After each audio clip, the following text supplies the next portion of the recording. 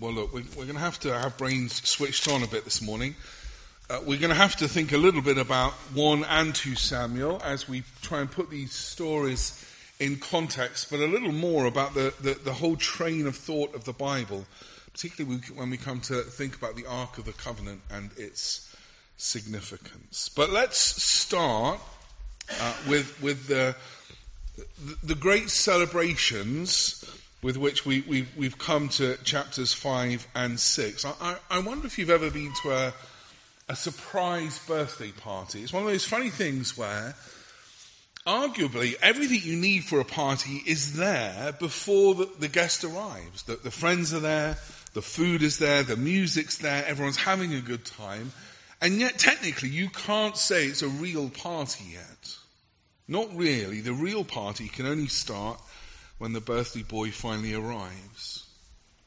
Well, 2 Samuel chapter 5, our passage last week, David, we saw this man after God's own heart is appointed by the people to become king of all of Israel at last.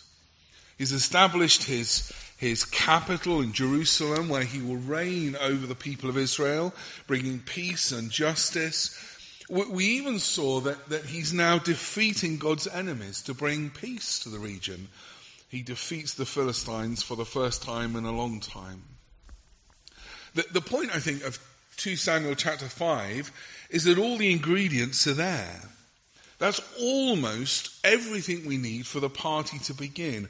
There's just one thing missing. And it's the most important thing of all. It's the guest of the party, if I can put it like that. And chapter 6 fixes that problem, because in chapter 6, at last, well, now the party can begin, because God himself arrives. It's not that he hasn't been with David, it's not that David hasn't known him and leaned on him. We've seen that that's been the case all the way along, but there's something very significant. His presence is now with his people as the Ark of the Covenant is brought to Jerusalem. The Ark, if you remember, if you know your Bible, is where the Lord was said to be enthroned between the cherubim. It was a kind of mobile throne that moved with the people as they traveled through the wilderness and so on. It reflected something of the heaven realities, the throne room of heaven.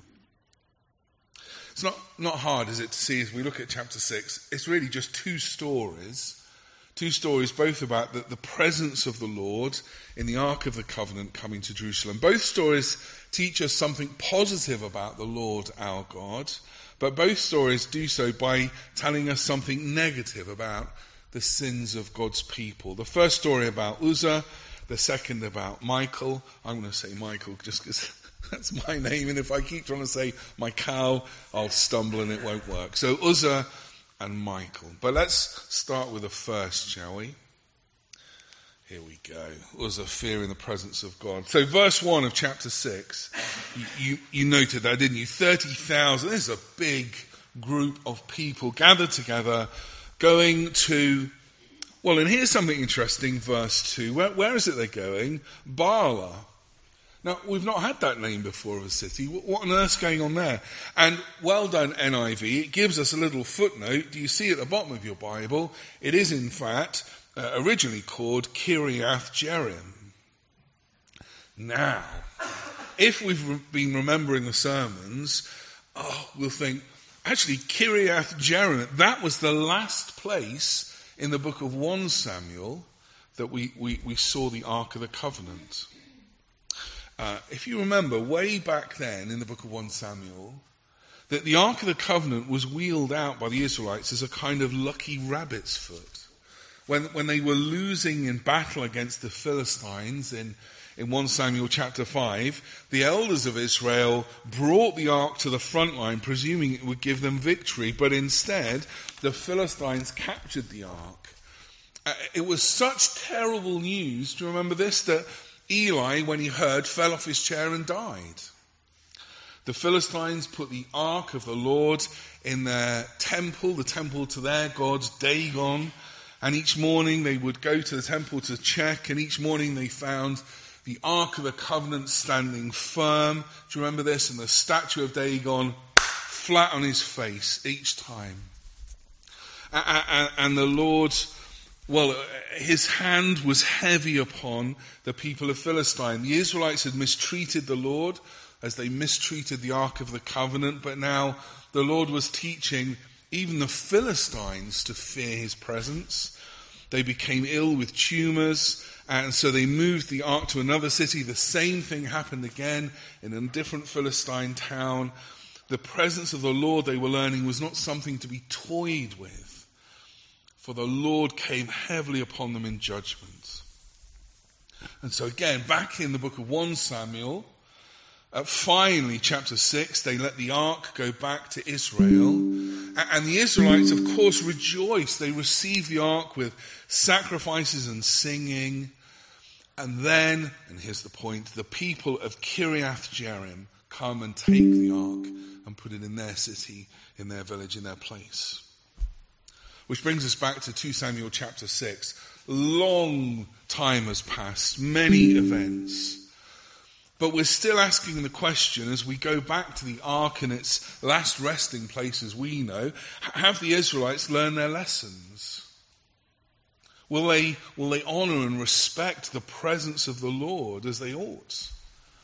Well, at verse 3, they put the ark on a new cart and they set out to Jerusalem. Great celebrations, verse 5.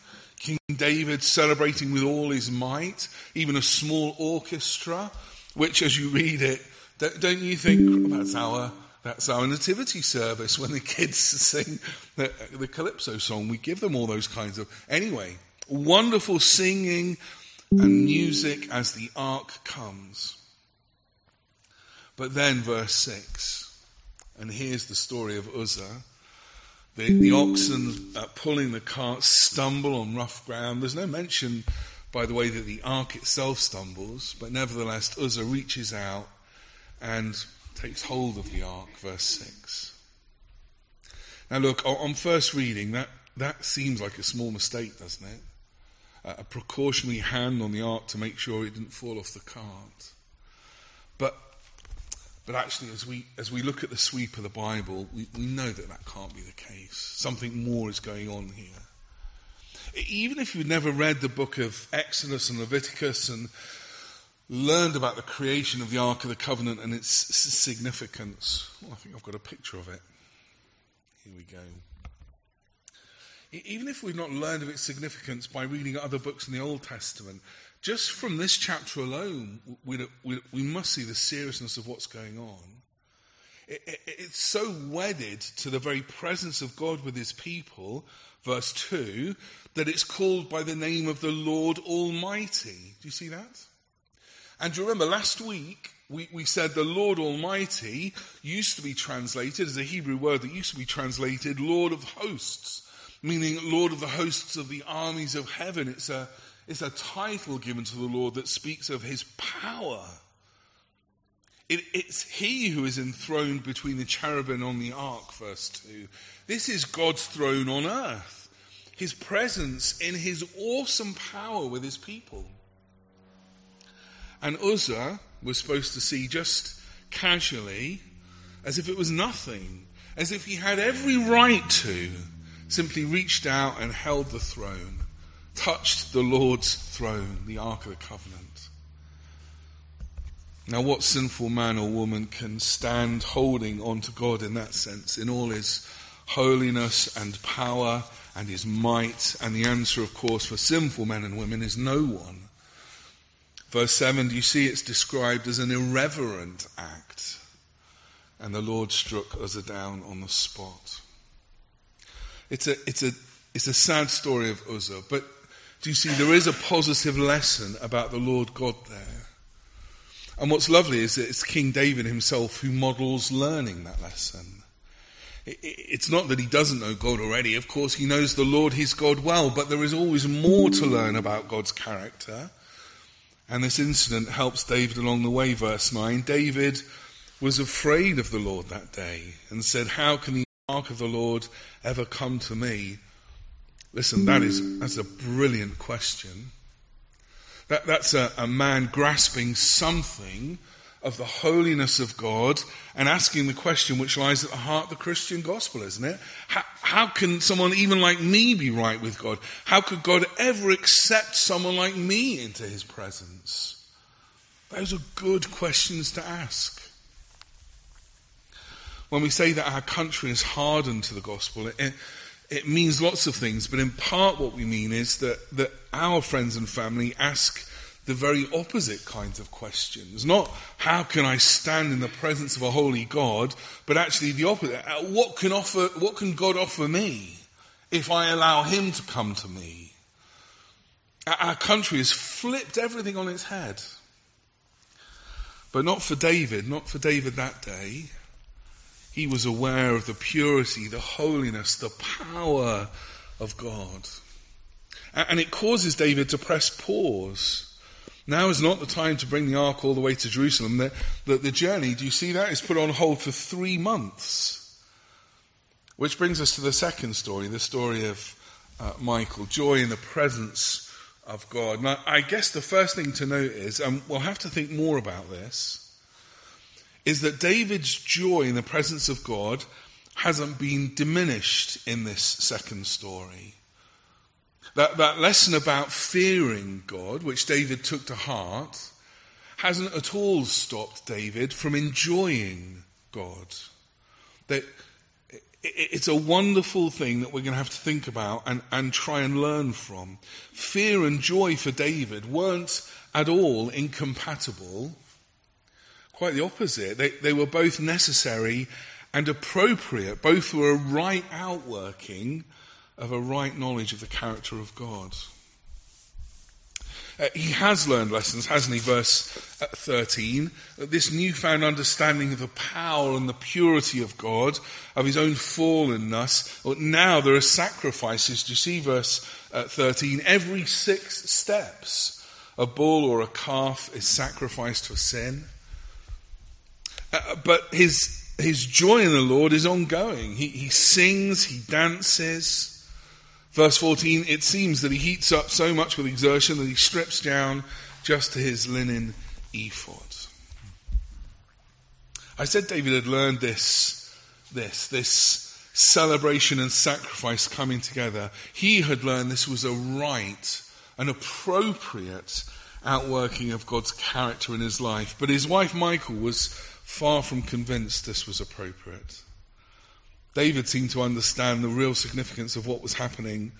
Michal, by contrast, seemed to just worry about the TikTok videos being made of her husband, worrying about the photos the journalists would be snapping of her half-naked husband dancing around. She didn't pause to consider the significance of the ark. She wasn't bowled over in wonder at the presence of God coming to Jerusalem. She didn't think about the character of the Lord God, the one who had made them and saved them. She just worried about the way the world would view her husband. And doesn't this leave you cold, verse 16? And so she despised him in her heart. Well, that's strong language. David was busy blessing the people with bread and dates and raisins, verse 19. The Lord is coming, the one who brings life and sustenance and provides for his people, David showed as he handed out these treats, these gifts. But Michal could only wallow in her self-righteousness. Criticize verse 20. Do you see that word? Her vulgar husband. Well, the Lord took the life of Uzzah because he treated God with disdain, as if reaching out and touching the throne of God was nothing of his importance. And now the Lord takes not life itself, but all new life from Michal, as she treats the Lord's presence as less important than a public reputation. It's a sorry note to end the chapter, isn't it? Verse 23. And Michal, daughter of Saul, had no children to the day of her death. The sad story of Michal, but again, do you see there's a positive lesson to learn about joy in the presence of the Lord. It's a lesson modelled again by David. We'll think about David in a sec. Let's go back to Uzzah and Michal for a moment, though. Do they share anything in common? Is there anything that holds these two characters together in this chapter? I think there is. They are both more concerned with the mundane nature of what's going on here. For Uzzah, it's just a box to be transported. For Michal, this is a public event useful for brand management. He was concerned that a religious icon not be dropped. She was concerned that David get positive reports in the press. Neither of them saw beyond the practicalities of what was happening to the significance of this moment. The party was organised in chapter 5, but now the most important guest himself, the Lord God, was coming in power and splendour, bringing joy and celebration. But both Uzzah and Michal looked on them as if they were looking through the eyes of the world, not seeing any of that. Neither saw with spiritual insight the importance of the coming of the Lord God, but David saw. And so David made sacrifices for sin, and David danced and he sang. Well, let's think about us for a moment. I've tried to move at a little bit of pace through the two stories because this is one of those chapters that's spoken of quite frequently when we talk about corporate worship today. And I think it's worth trying to reflect on a little bit. Two lessons, I think. The first is that we must hold together the holiness and love of God. We must hold them together. What's helpful and what we need to do as we look at this story and think about church life today is to remember the place in salvation history where these things occurred. We don't live in the age of King David, and Jesus hasn't come to bring the new heavens and the new earth. We live in the church age. And so some things will remain the same from the days of 2 Samuel, but many things will have changed. What most importantly stays the same is the character of God, isn't it? Isn't he the same yesterday, today, and tomorrow? That the Lord God that we worship is the very same God of holiness and life-giving joy that David knew here. Isn't that the Lord God that we will be with in the life that awaits us beyond death? He's unchanging. And so I guess the first and the most important lesson for us is, like David, to grow in our appreciation and our understanding and our love of the character, of the nature of our God. He is both to be feared in his holiness and enjoyed in his goodness and his grace. Mephibosheth. Both feared and enjoyed. David understood that, and through chapter 6, he's learning more of that. But look, if you know even a little about church history, you know that those two things are really difficult to hold together, because at times there have been churches and movements of churches where approaching God was a serious and fearful thing, but where joy seemed entirely absent from the lives of the believers and from their worship together. And at other times in church history, there have been churches and church movements filled with singing and dancing where, well, to use, I don't really like the phrase, but I guess it's helpful. God was God Almighty, but not God Almighty, not a God to be feared. That first kind of church seemed to lack a heartfelt appreciation and enjoyment in divine grace. The second seemed to lack an appreciation of the holiness of God and the horror of human sin. Do you think we lean one way or another as a church? Do we get the balance wrong somewhere? Do you? Perhaps by upbringing or by inclination? It seems to me that we find the right balance not only as we come back to passages like this and look at David holding together a right fear of the Lord and a right joy in the Lord. Not only do we go back to passages like that, but perhaps more importantly, we must keep going back to the cross of Christ, because it's there we find the right perspective. It's there the character of our God is worked out in all its fullness. It's at the cross that we learn of the horror of sin and the seriousness of judgment. It's there we learn a healthy fear of the holiness of God. And it's at the cross of Christ where we learn too about the wonder of God's love and his resolute plan to save us. It's there we learn of the loving sacrifice of the Lord Jesus Christ and the beauty of redemption and reconciliation.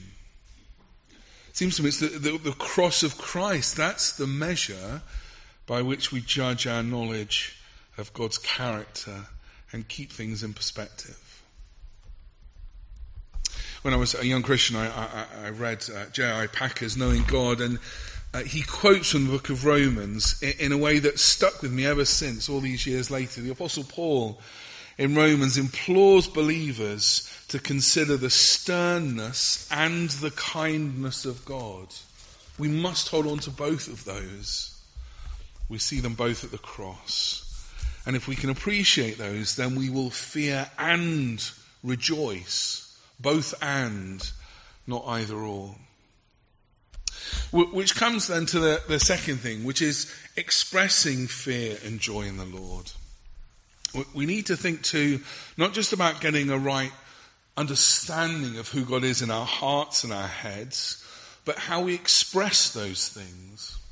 And again, salvation history is key. Some things have changed, others remain the same. The character of God remains unchanged through the ages, that's true. But how we respond, well, that does change depending on where we fall in the timeline of salvation history.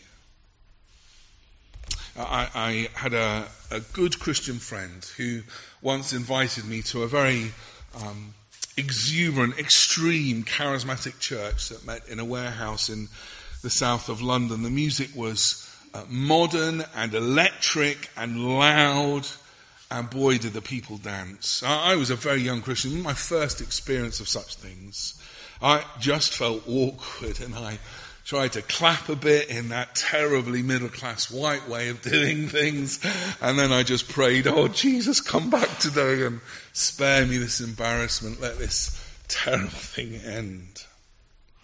I mention it because I was challenged at the end of that service by some of the folks there who had seen that I was kind of on the edge and not really throwing myself into it. I was challenged by this very chapter, 2 Samuel chapter. Why wasn't I dancing and singing with all my might like David did?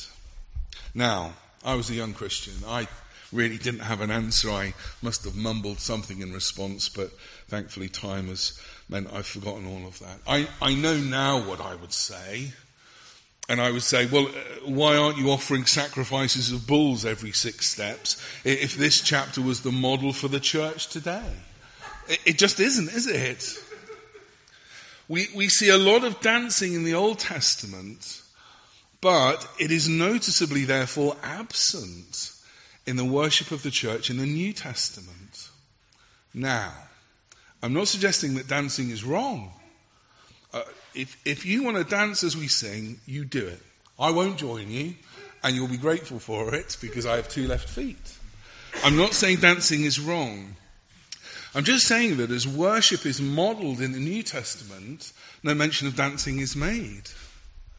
What we do see instead, what is absolutely essential to our worship, the way in which God says we must express our joy at God's love, is singing. Boy, is singing emphasized in the New Testament. Ephesians 5, we're to sing from our hearts to the Lord when we're together. But also, Ephesians 5, when we come together to worship, we're to sing to one another. That's really important too, to encourage one another. To encourage one another to see God's goodness and to enjoy it. Singing is the key expression, I think, of joy given to corporate worship in the New Testament. Dance if you want to, but sing you must. Sing with your kids as you read Bible studies over breakfast. Sing as you put them to bed, or as you pray with your partner before you go. When you come together on a Sunday, when we come here, come ready to sing. Sing of God's goodness so loudly that if you're sitting on this side of the hall, the people on this side of the hall will be encouraged because you must sing to them as well as you sing to the Lord God. What about the holiness of God and the right fear that follows? For David, that godly affection was expressed in sacrifice. What about us? Well, it seems to me a high view of the holiness of God is going to lead us to hate sin, won't it? It did for David. It will remind us of the seriousness of our rebellion. It will make us hold tightly to the cross of Christ, that final sacrifice that all David's sacrifices could only point towards. The cross is our only hope of salvation. Fearing God in that sense makes me run to the cross of the Lord Jesus Christ. I think we can say more than that, though. There are God-given outworkings of a right appreciation of God's holiness. In James 4, James rebukes the believers he's writing to because of their sin. He calls them, his words, James 4 verse 9, to grieve, mourn and wail. I take it those are God-ordained expressions of our heartfelt knowledge of God and of sin. Grieve over sin, run to the cross of Christ, and then sing of his goodness. That's in part how we express our appreciation of God's holiness and his love. So that's 2 Samuel chapters 5 and 6 then. The party is put together, chapter 5. Now the party can start, chapter 6. The Lord is present with his people. God's king is in God's place, with God's people living under God's blessing. And finally, as the Ark of the Covenant arrives, God himself is present. I'll tell you now and kind of spoil the story a little bit. This is as good as it gets in the Old Testament. This is the pinnacle. In the next chapters, God will make amazing promises to David that we still cherish to this day. And then David's going to see it all unravel because of his foolishness and his sin. But let's not spoil the story for today. We'll have enough of that later. This is as good as it gets. This is as close as we come to a signpost that, not quite perfectly, but points us to Jesus in a way that makes us want to rejoice. And as we see all this then, let us be the ones that grow in the knowledge of God. That we, like Mephibosheth, like David, would fear and enjoy him as we should.